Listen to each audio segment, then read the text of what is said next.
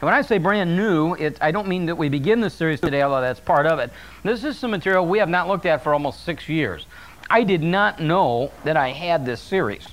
I'm in the process, Susan and I are moving, and we're finding lots of stuff as we move. We've been in the house almost 21 years. I have a guy coming tomorrow to pick up.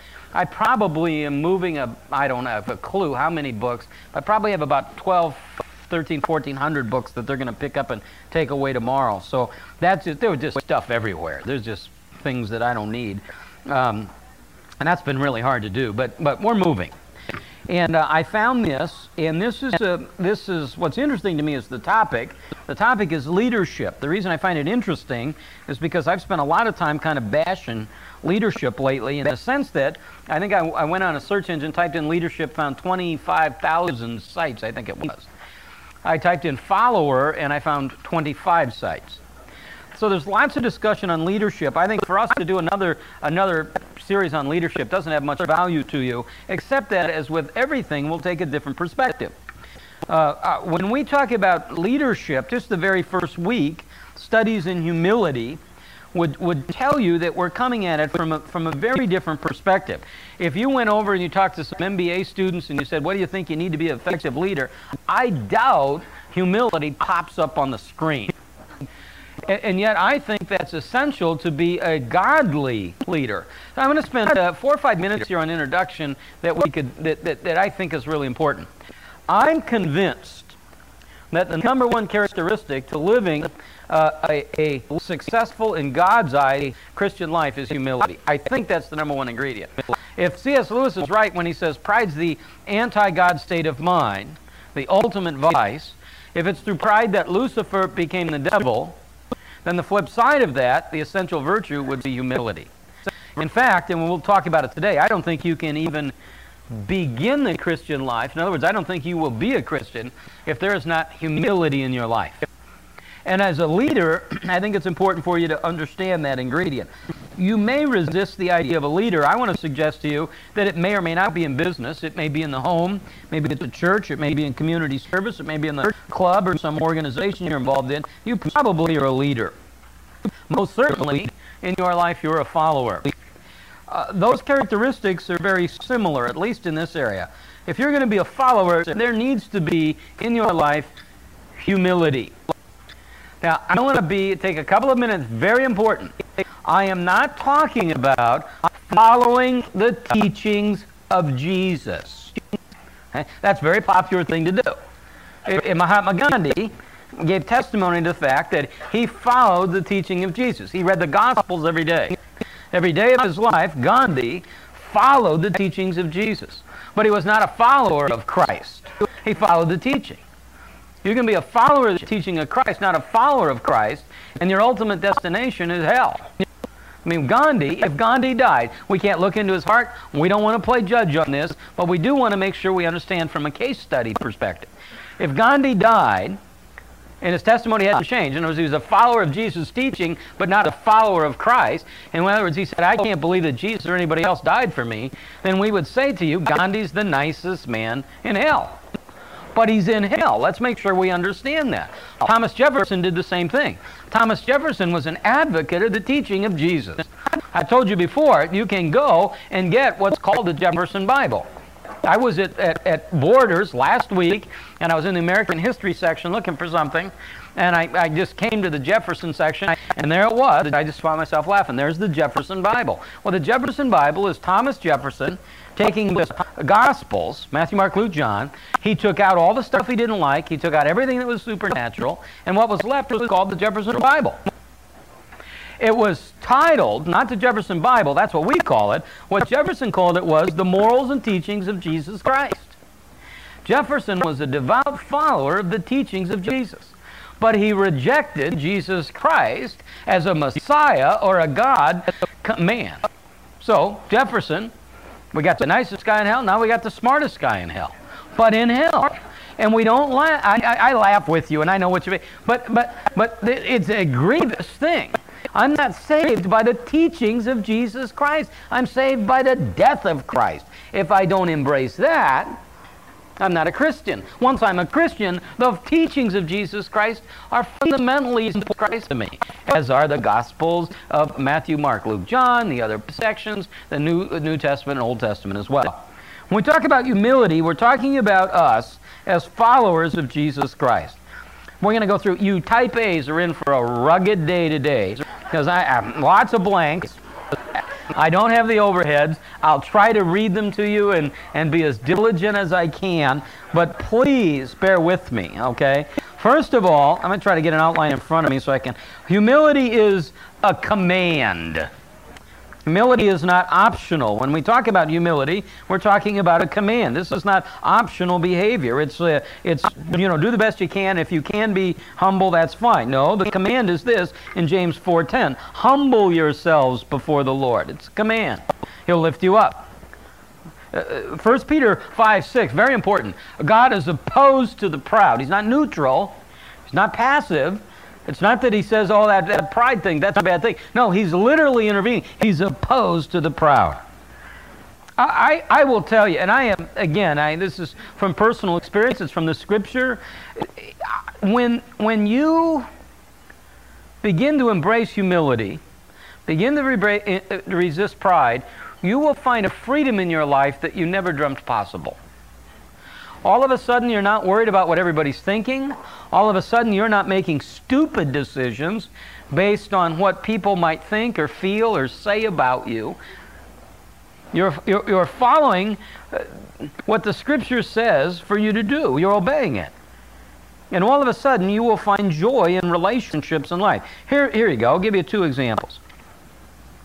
Wives, submit to your husbands. Okay? Wives, submit to your husbands.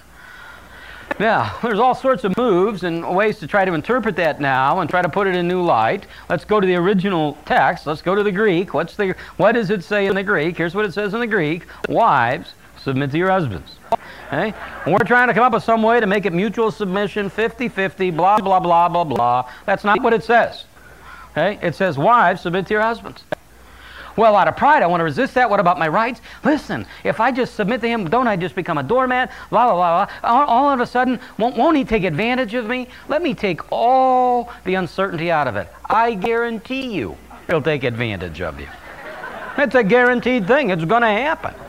Here you go. Husbands, love your wives. In an understanding way, live with her. Nurture her. Well, if I just come along and I nurture her and I love her, won't there be times where she'll take advantage of me? I guarantee it. Okay? But what we're called to do is to humbly follow the Lord wherever He's placed us. I spent just one more second on it. I did a tape, and I don't know if we have it at the office. I don't remember if I did it in here on what a woman really needs from a man. And then I did one on what a man really needs from. I'm one of those rare people that understand both sides of this.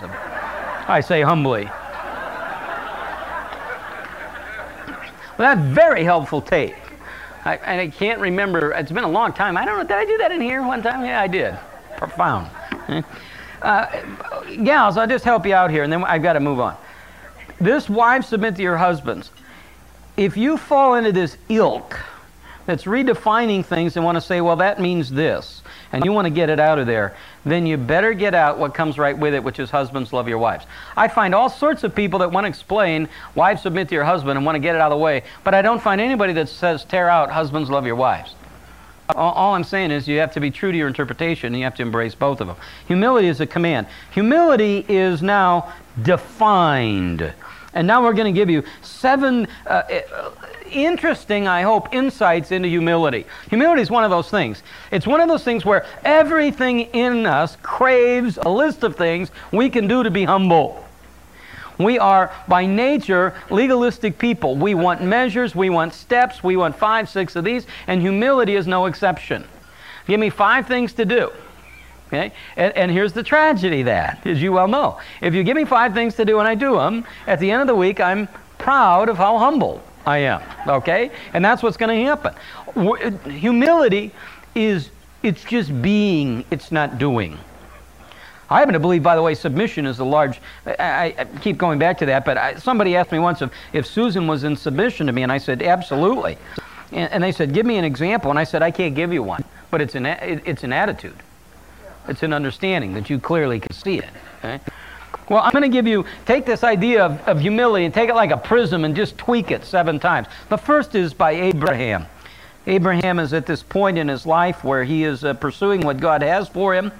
God has now appeared in the form of an angel. We believe it's a pre-existing image of Christ. And this angel tells Abraham that destruction is coming to Sodom. Abraham begins to deal with this angel like he's Tex Earnhardt. He wants to negotiate a deal with him. Okay? Would you destroy it if there were 50 people? How about 45? How about 40? In the midst of this, Abraham says, though I'm nothing but dust and ashes. What if the number of the righteous people is less than 50? Here's the first thing we learn from Abraham, that humility is an accurate appraisal of yourself. Abraham understands who he is. He's nothing but dust and ashes. In this world, and I don't say it's legitimate, there is this thirst to understand who we are. There seems to be almost an endless desire on the part of people to try to understand themselves, to find themselves, to go and to discover themselves. And we go to all ends. I made this comment to you before. I find many people that say, I just have to get away and find out who I am and discover who I am. And that usually means a trip to the Broadmoor or a trip to Monterey. No one ever says, I got to find out who I am, I'm going to Casa Grande. I mean, it always seems, whatever problems I'm in, I'm going to complicate them by spending $5,000 on a trip. Okay? I'm going to save you the $5,000. Just mail it to me. Mail me $2,500 and we'll call it even. If you want to find out who you really are, ignore yourself and study God. That's what Isaiah 6 says. Isaiah, all of a sudden he sees God. When he understands who God is, he says, woe to me, for I'm undone. A.W. Tozer says we have 2 essential flaws in our theology. One is it does not ascend high enough. The other is it does not descend low enough.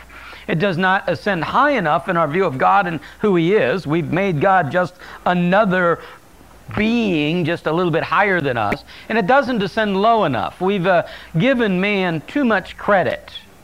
Every once in a while I will just find myself as pond scum. And often, especially in this, somebody will come forward, most often a woman, which is fine, it's the sensitive, gentle side, and they'll say, oh, you're too hard on yourself. I'll say, no, I had to work real hard to get it up to pond scum. Should have heard what I started with, okay? Because I just know how I am. I know what we're like. We're sinful people. It is not hyperbole when Paul writes in Romans 3, no one is good, no, not one. So you have to have an accurate appraisal of yourself. Even in this whole idea of worship, I mean, you can, almost every church is just, I would say the church that I attend would be the exception to this, is just torn on this area of worship and music. And so we've got one service for the old people and one service for the young people and one service for the people in between. And that's fine. I wouldn't do it that way, because I think you want the old people and the young people and everybody in the same service. What is that? So listen, pick a road you're going down and make somebody unhappy. But at least you'll make a group of people happy and you understand who you are. But virtually every church is just torn over this thing of worship, you know. And let me tell you how you fuel worship. It's not to get the music so emotional and it's not that. It's not to sit there stoic, boom, boom, boom. It's not. Here's how you fuel worship. You fuel worship with a vision for the greatness of God, and then however it manifests itself will be worship. Okay? Here's the second thing. Jacob helps us here. Jacob's an interesting character. Abraham has Isaac. Isaac has these 2 boys, Jacob and Esau. Esau's the oldest. Jacob's the smartest. And Jacob fleeces, essentially, Esau out of his birthright. And when push comes to shove, now it's going to hit the fan. Jacob takes to the road. He finally meets his match in a guy named Laban. Laban has 2 daughters, Rachel and Leah. When Jacob meets Leah, he says, how are you doing? I'll bet you can cook. When he meets Rachel, he goes, yada, yada, yada. You know, that's just nice. So he goes to Laban and he said, I'd like that Rachel one. And Laban says, work for me for 7 years. Faithfully, Jacob works for 7 years. The wedding night comes. They have the ceremony. It's dimly lit. She's heavily veiled. They go in. They consummate the marriage. Wakes up the next morning. It's Leah. He goes and a bait and switch. So he goes to Laban. He says, I wanted the Rachel one. He says, that's another 7 years. So he's on the road. He's got all sorts of this. Finally, Jacob, who really has just fleeced a lot, Jacob finally cries out to God, Genesis 32, I'm unworthy of all your kindness and faithfulness you've shown to your servant. Here's the second part of the definition from Jacob, a willing disclosure of God as your benefactor. I was in the real estate business from the brokerage end in the very late 70s, very early 80s. And I remember, and some of you are in that industry and certainly were then, and you will relate to this, we used to sit around with these commercial brokers and I would hear them say, I could sleepwalk through a year and make 150 or 200 grand. You don't have to do anything to make that. And I was always interested, and I'd say, well, why is that? Well, because I work hard, I have market knowledge, I'm disciplined, I provide good service. I got out of that industry in 85 and moved into this, which was a target-rich environment at the time. And I would have lunch with these guys now in the later 80s. And I would say to them, how you doing? They say, oh, you don't know how tough it is. You know how lucky you are. You got out just in the nick of time. I'm making 25, 30, 40, 50 grand a year, and I was barely eking it out. I'd say, really, let me ask you a couple questions. Are you working hard? Harder than I ever worked. Market knowledge? More than I ever knew, because the computers exploded onto the scene. Discipline? Well, I have to be disciplined because times are tough. Good service? Well, there's so few clients, they're getting the best service we ever had. Isn't it interesting, those four things that just made it so you could sleepwalk your way to 200 grand, and now you can't make 50? Maybe it's bigger than you putz. Maybe it's not you. Do you understand this? And I watch today, and I watch every day, as you walk in. One of the great joys, and I mean this in my life, is this study. This is my favorite group that I do during the week. I love this study. There's an enthusiasm for me, a freshness for me. I love this study. But I'm watching you as you're walking in today, and I'm going around. And virtually all of you got in here on your own. Some of you, one or two of you, are pretty sick, just physically, and it's a little harder. Some of you just sprint down the stairs. But all of you, no matter what condition you're in, it's a gift of God that you're here. You understand that? It's a willingness to disclose that God is your benefactor. That God did this. 1 Timothy 6, Paul tells us to be careful of the deceitfulness of riches. And I could take that into any area where you succeed. The deceitfulness of success. Ooh, there's a good talk right there. The deceitfulness of success. Somebody ought to write that down and remind me that afterwards because I'll forget it. The deceitfulness of success. The idea is that I just do it. That all of a sudden I'm successful. Here's what I did. And the world wants to come, and now you're doing seminars and traveling through the company and you're talking about how you did it. Listen, you did it because God gave you the ability to do it. You roll the dice, He determines the outcome. And sometimes it comes up deal closed, and sometimes it comes out deal busted. How about Moses? Moses is an interesting guy. Moses teaches us a personal insufficiency to accomplish our mission. Moses is a guy who has a great deal of confidence, and he should humanly. At age 40, he commits a crime. He now is banished, spends 40 years as a sheep rancher. Moses was very confident in his talents and who he was. God now appears to him in Exodus 3. He says, so now I'm sending you to Pharaoh to bring my people, the Israelites, out of Egypt. Moses said to God, who am I that I should go to Pharaoh and bring the Israelites out of Egypt? He's the very guy that said, I'm the guy. He went to God before this and said, listen, you're looking all over for a stud. It's me. I'm the guy that's up to this. In fact, I don't even need you to do this. I'll just do it on my own. Thank you. Now he's saying, you know what? In fact, as we read it through it, he says, I've never been I stutter. Here's the guy that says, listen, I got it all figured out. After he says, you know what, I don't think I'm the guy, God says, I'll be with you. Those might be, by the way, and this is just a 30-second sidebar, those might be great words for some of you today. If you're here and you know Jesus Christ is your Lord and Savior, you might be in a room with 330 or 40 people, and you might feel all alone. You just need to know God's with you. Some of you are in some very difficult, very painful, very hurtful circumstances. I can't take the hurt or the pain away, but I can tell you God is with you. And remember that. Moses teaches us personal insufficiency. He said, I can't do this. And that indeed is where the Christian life begins. Matthew chapter 5, verse 3, blessed are the poor in spirit. Blessed are the spiritually bankrupt. You are not a Christian today until you come to that point where you understand that in and of yourself you are spiritually bankrupt. You bring nothing to the party of any value. All your works are wood, hay, and stubble. They're like a filthy rag. I smell your sacrifices, God says. I can smell them and they make me puke. There's of no value to that. I'm on a plane. And this is a few years ago, and being, 5'1" has its advantages because I fit perfectly over by the window. So I'm kind of cuddled up by the window. I got my little thing. In that day and age, they didn't jam them like they do now. The middle seat's empty. There's a guy on the left. And this guy, he said, I'm going to do some work here. Is it going to bother you? I said, you're not going to bother me. He said, do you care if I use the tray in the middle and the seat? I said, the only way this is going to bother me is if I got to go to the bathroom.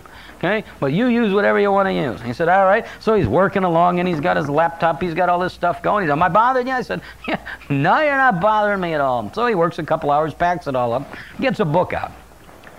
I'm thinking, well, I want to know what he's reading. Eh? So I look over, and he's reading Unlocking the Giant Within You, Tony Robbins. I said, now you're bothering me. Okay? Now we're going to have a conversation. We're going to have to dialogue about this a little bit. So I said, what are you reading, buddy? And he said, oh, I'm reading. It's a great book. And I said, who's the author? He said, well, he's this guy. He's a motivational speaker. And I said, what's the theme of it? And he said, well, that there's this giant in us, and we just have to get all these things out of the way and let this explode in the scene. And I said, really? He said, what do you do? And I said, I'm a bit of a motivational speaker myself. And he said, well, what do you think of this? And I said, well, my teaching would be the exact opposite. That there is no giant in you, that if we could get to the core, there's this sniveling wimp of a chicken who is petrified by everything, who is scared of the smallest thing. If the market goes up, we're afraid. If it goes down, we're afraid. If we're in bed at night and we think that Charles Manson in the corner and it's our shirt on a chair, we're afraid of everything. That's no giant within you. So we talked for a while. We worked through it. But do you see that personal insufficiency? That's part of humility. Here's the fourth thing, Joshua. Joshua's an interesting dude. He comes along after Moses, and after the book of Deuteronomy says, Moses is the greatest there's ever been. There's never been anybody like Moses. Here's your new leader. If you're a little older and a sports fan, this is Gene Bartow following John Wooden. Okay? This is somebody following Joe Paterno. I'll tell you something. I was watching the Wildcats play the other day. I got a strategy now how to stop these guys on that full court press. Just put a candy machine right there at mid-court, and they'll never get that fast break.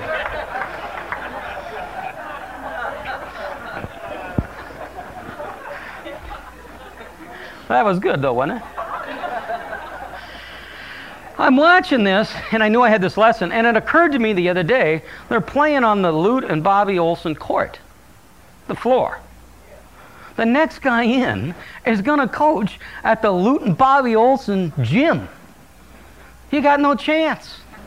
You have no, it's over. I was talking to somebody the other day, and I can't remember who it was. It's fairly familiar with sports on the coast, and says that when Wooden still comes to the games, it just casts a shadow all the way across the court.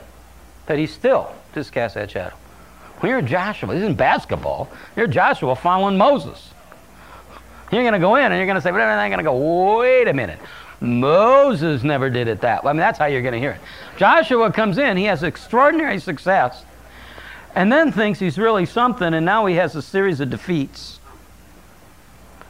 Joshua all of a sudden understands who he is, and he turns to God, and he said, Joshua 7:6, Joshua tore his clothes and fell down on his face before the ark of the Lord and remained there till evening.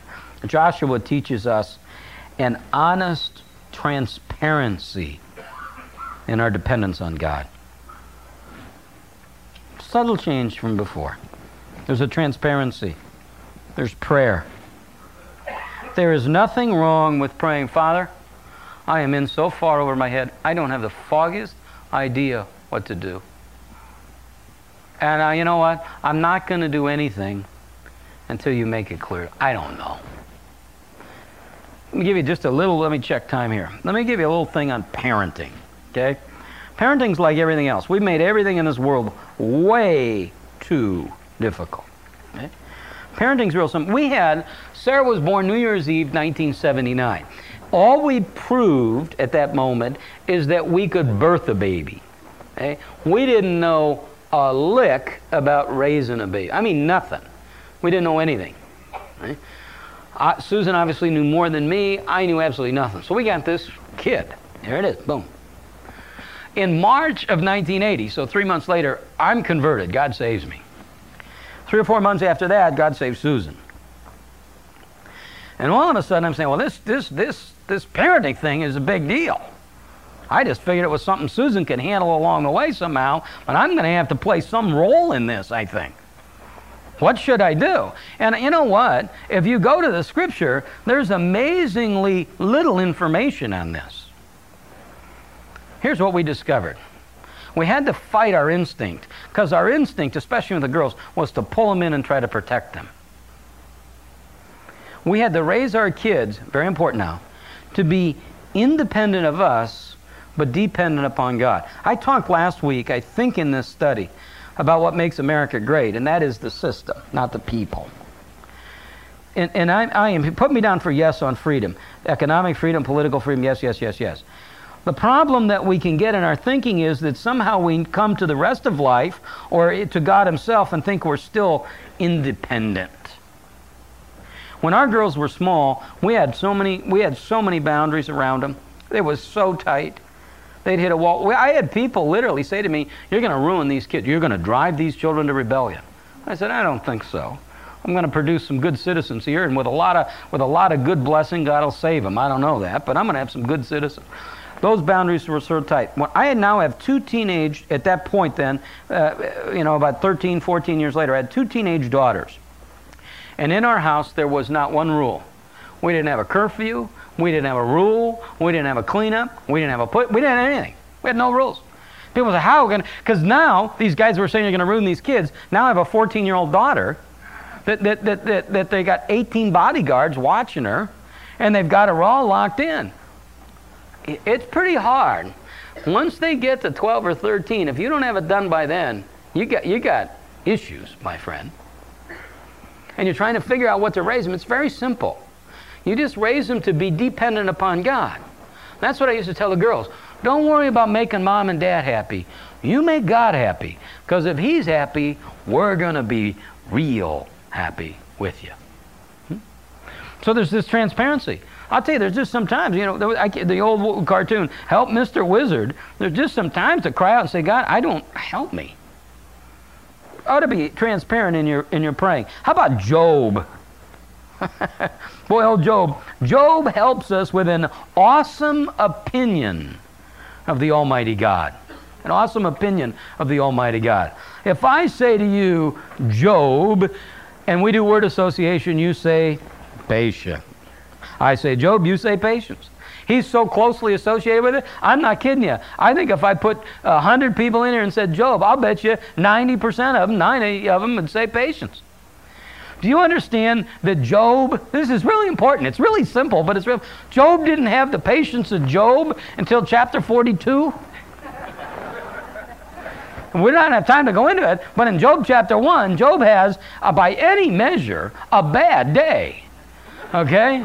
I know, it doesn't matter how you cut this, it doesn't get any worse than this. The only thing that wasn't taken away from him is the one thing he would have gladly given up, and that was the wife who said, curse God and die. Now his friends begin to say, you know, Job, you got to look at this. Everything's gone. Everything's you must deserve this, Job. Finally, Job begins to wonder himself. And he finally reaches a point where he says to God, God, I got a question for you. He's ready to ask him why. Why me, God? And God says, all right, Job, I got a question for you. Let's just run this and then I'll get to your question. Where do we keep the snow? How does the eagle fly? There's about 3 chapters of these questions. And then God says, all right, Job, what was it? And Job says, well, you know what? I'm going to get back to you on that. Because in Job chapter 42, Job says this as he assesses his life. Surely I spoke of things I did not understand, things too wonderful for me to know. You said, listen, and I will speak. I will question you, and you shall answer. My ears heard of you, but now my eyes have seen you. Johnny Erickson Tada, who, as a young lady, experienced a neck injury in a diving accident, has spent decades as a quadriplegic. Beautiful woman.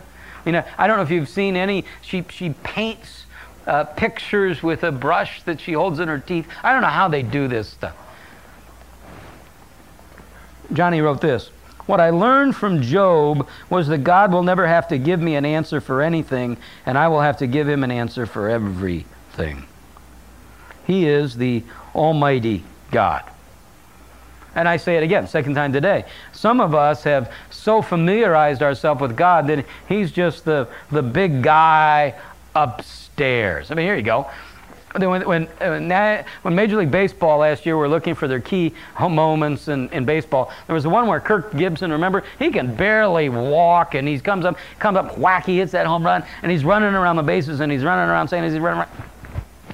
He's doing that. In the interview after it that night, Gibson said, today, the guy upstairs was a Dodger. Well, let's break this down, okay? Number one, he's not a guy upstairs. Number two, if he's a baseball fan at all, he'd be a Cub fan. Because nobody needs him more than the Cubs, okay? We need him desperately. I was at spring training last year. I got a 1 spring training game. My dad has season tickets for the Cubs, and I go 1 game. And I don't know, we've been there about 2 hours, so it's the top of the 3rd. And I go down to get a hot dog. And this guy's coming out, and he's got a great-looking, I wear a lot of long-sleeve t-shirts. I got a great-looking long-sleeve t-shirt, got the Cub logo here on the patch.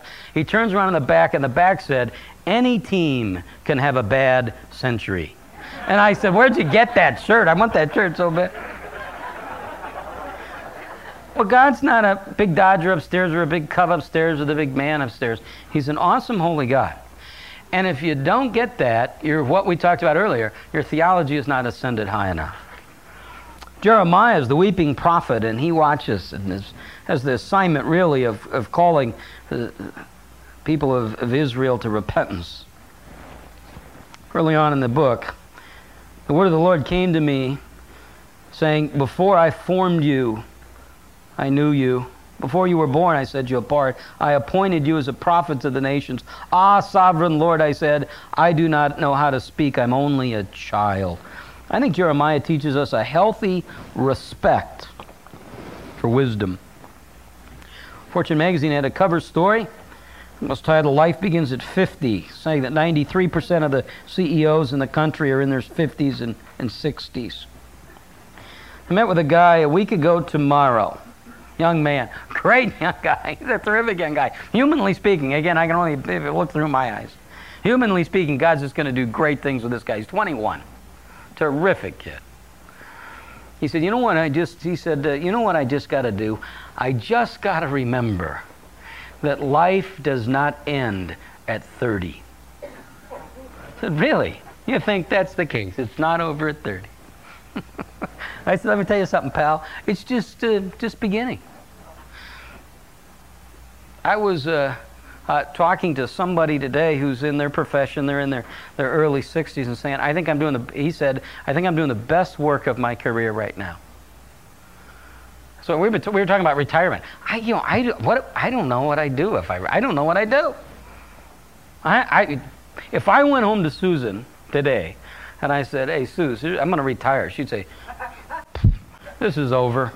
This is never going to work. What are you going to do all day? You're going to drive me crazy. And now, some of it may be, because some of you are there, you're ahead of me.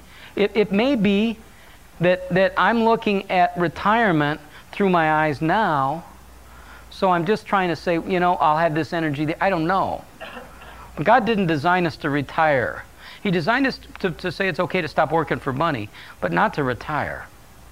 And one of the great things about being old is if you're listening, you get wisdom.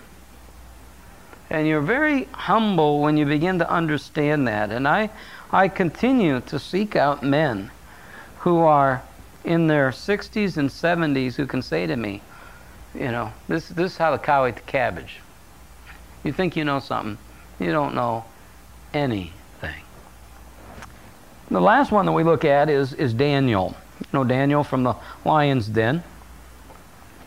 Daniel's a young man, probably in his mid-teens, when he comes against the king of the world, Nebuchadnezzar.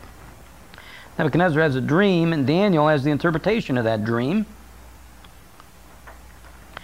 Daniel chapter 2, verse 29, Daniel says, as you were laying, O king, my mind turned to the things to come. The revealer of the mystery showed you what was going to happen. As for me, this mystery has been revealed to me, not because I have greater wisdom than any other living man, but so you, O king, may know the interpretation, and you may understand what went through your mind. Yeah, on surface, I think you could miss the dynamic of that moment. Here's the king, desperately wanting to understand this vision. No one can explain it to him. In comes this guy with the answer. Humanly, there'd be a big desire to come in there and say, well.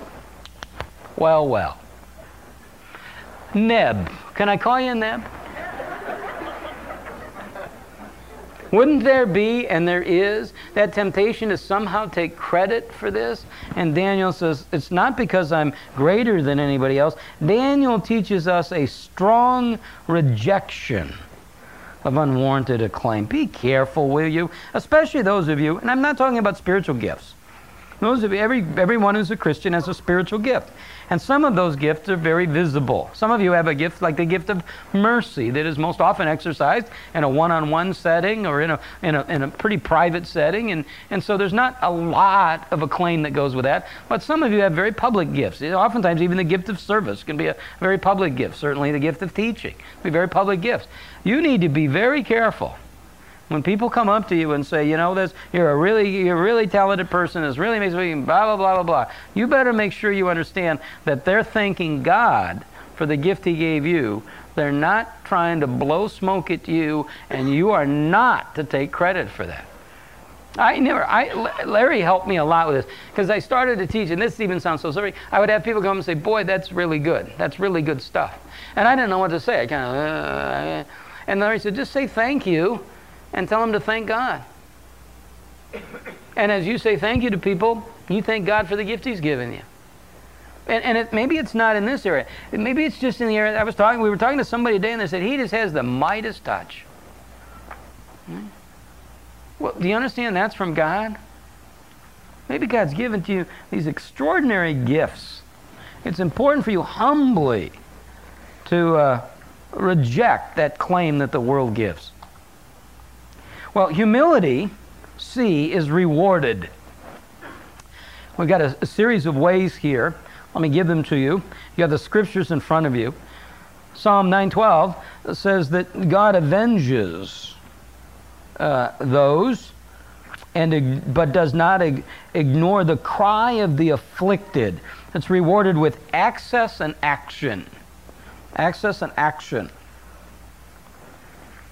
Psalm 25 tells us that it's rewarded with guidance and insight. God guides the humble in what is right and teaches them His way. How does He guide you? He guides you through the Scripture. He guides you through teaching. He guides you through other people. Holy Spirit plays a work in your life. You're guided. Psalm 147 says the Lord sustains the humble. That is, it's rewarded through advancement, perseverance, continuation. We may get weary, we may get tired, but we won't quit. Skip the next one, Isaiah 57. We're rewarded with relationship and renewal. The Lord speaks, he said, I live in a high and holy place, but also with him is the one who is contrite and lowly in spirit, to revive the spirit of the lowly, revive the heart of the contrite. You and I experienced a healthy relationship with the Lord. If you're here today and you're a Christian, you're as certain of heaven as the saints that are already there. If you're a Christian, nothing can break your union. I was raised in a religion that thought maybe I'll be saved, maybe I won't be saved. I could sin my way out of God's grace. That's not what the Scripture teaches. The Scriptures teaches that if I know him and love him, that he who began that good work in me will continue until the day of Christ Jesus. Nothing can break that. Humility, Matthew 18, is rewarded, where am I? 2 Chronicles 7, with forgiveness and restoration. If my people who call on my name will humble themselves and pray and seek my face, turn from their wicked ways, I'll hear them from heaven, forgive their sins, and heal their land. Again, it's important. We can misapply that and say that applies to the United States of America. It speaks to the nation of Israel, but the principles would be transferable to us. And then lastly, four things. Humility is developed by, first, self-determination. Matthew 18, whoever humbles themselves like a children. The idea there is that is something that we are doing, that we begin to remove the arrogance and pride from our life. We humble ourselves like a child, simple, trusting. Romans 12 says our humility is developed by self-sacrifice. Therefore, I urge you, brother, in the views of God's mercy, to offer your bodies as a living sacrifice. Through honest self-appraisal, Romans 12:3. Do not think more highly of yourself than you ought. An accurate view of yourself. It's very important. We talked about it, and again, those tapes, I should have mentioned that at the beginning, those tapes are available from the first 2 weeks of this year. But we took the 1 week where we looked back, and we said, this is important to evaluate yourself. And if you want to do that accurately, get 2 or 3 friends, get a spouse. Ask them what you're really like. They'll help you. Then lastly, and please don't, because when I give you this, don't fold those papers up or close those books, because that bugs the snot out of me. Just wait till I say we're done, okay? Just because you know it's the end, you want to start folding everything up, okay? There's no fire and you'll be safe. Humility is developed by self-control. Listen to this if you would. I've read this passage 1,000 times, and I'm telling you, for whatever reason, I simply forgot it. Listen to this. Romans chapter 12, verse 16, do not be proud, but be willing to associate with people of low position. Isn't it interesting that as we move up the ladder of success, whatever that's defined at in your sphere of it, we tend to associate with like-minded, successful people. If you, please don't take this the wrong way. But I think what that scripture is saying, and it's got a whole bunch of other things, okay? Don't be conceited, don't repay anyone evil for evil. But I think it's saying, if you want a healthy view of life, and you want perspective, and you want to be humble, you're not going to find it in the corporate tent at the Phoenix Open. You're not going to find it lunching with the Phoenix 40. Okay? You're not going to find it with the up and inners. I think that's the problem. And I know there's ministries that are geared to the up and inners. That's fine. I'm okay with that. I understand the unique problems. But one of the problems with the up and inners is they're not with the down and outers. And so you become very arrogant. There's something about being with broken people that breaks you, that reminds you of how fortunate you are and how blessed you are by what God has given you. 8 weeks looking at leadership, we begin with a characteristic that's almost ignored, and yet we think it's foundational to the good leadership, and that's humility. Next week, we look at loyalty. We'll spend our time on that. Pray with me, would you please? Father, thank you for this life that we have. God, I pray that you would make us humble people, dependent upon you, accurately seeing ourselves as we really are, broken over our sin, rejoicing in your forgiveness, seeking your guidance. God, let us live that way. We ask it in Jesus' name. Amen. Have a great week. We'll see you next week.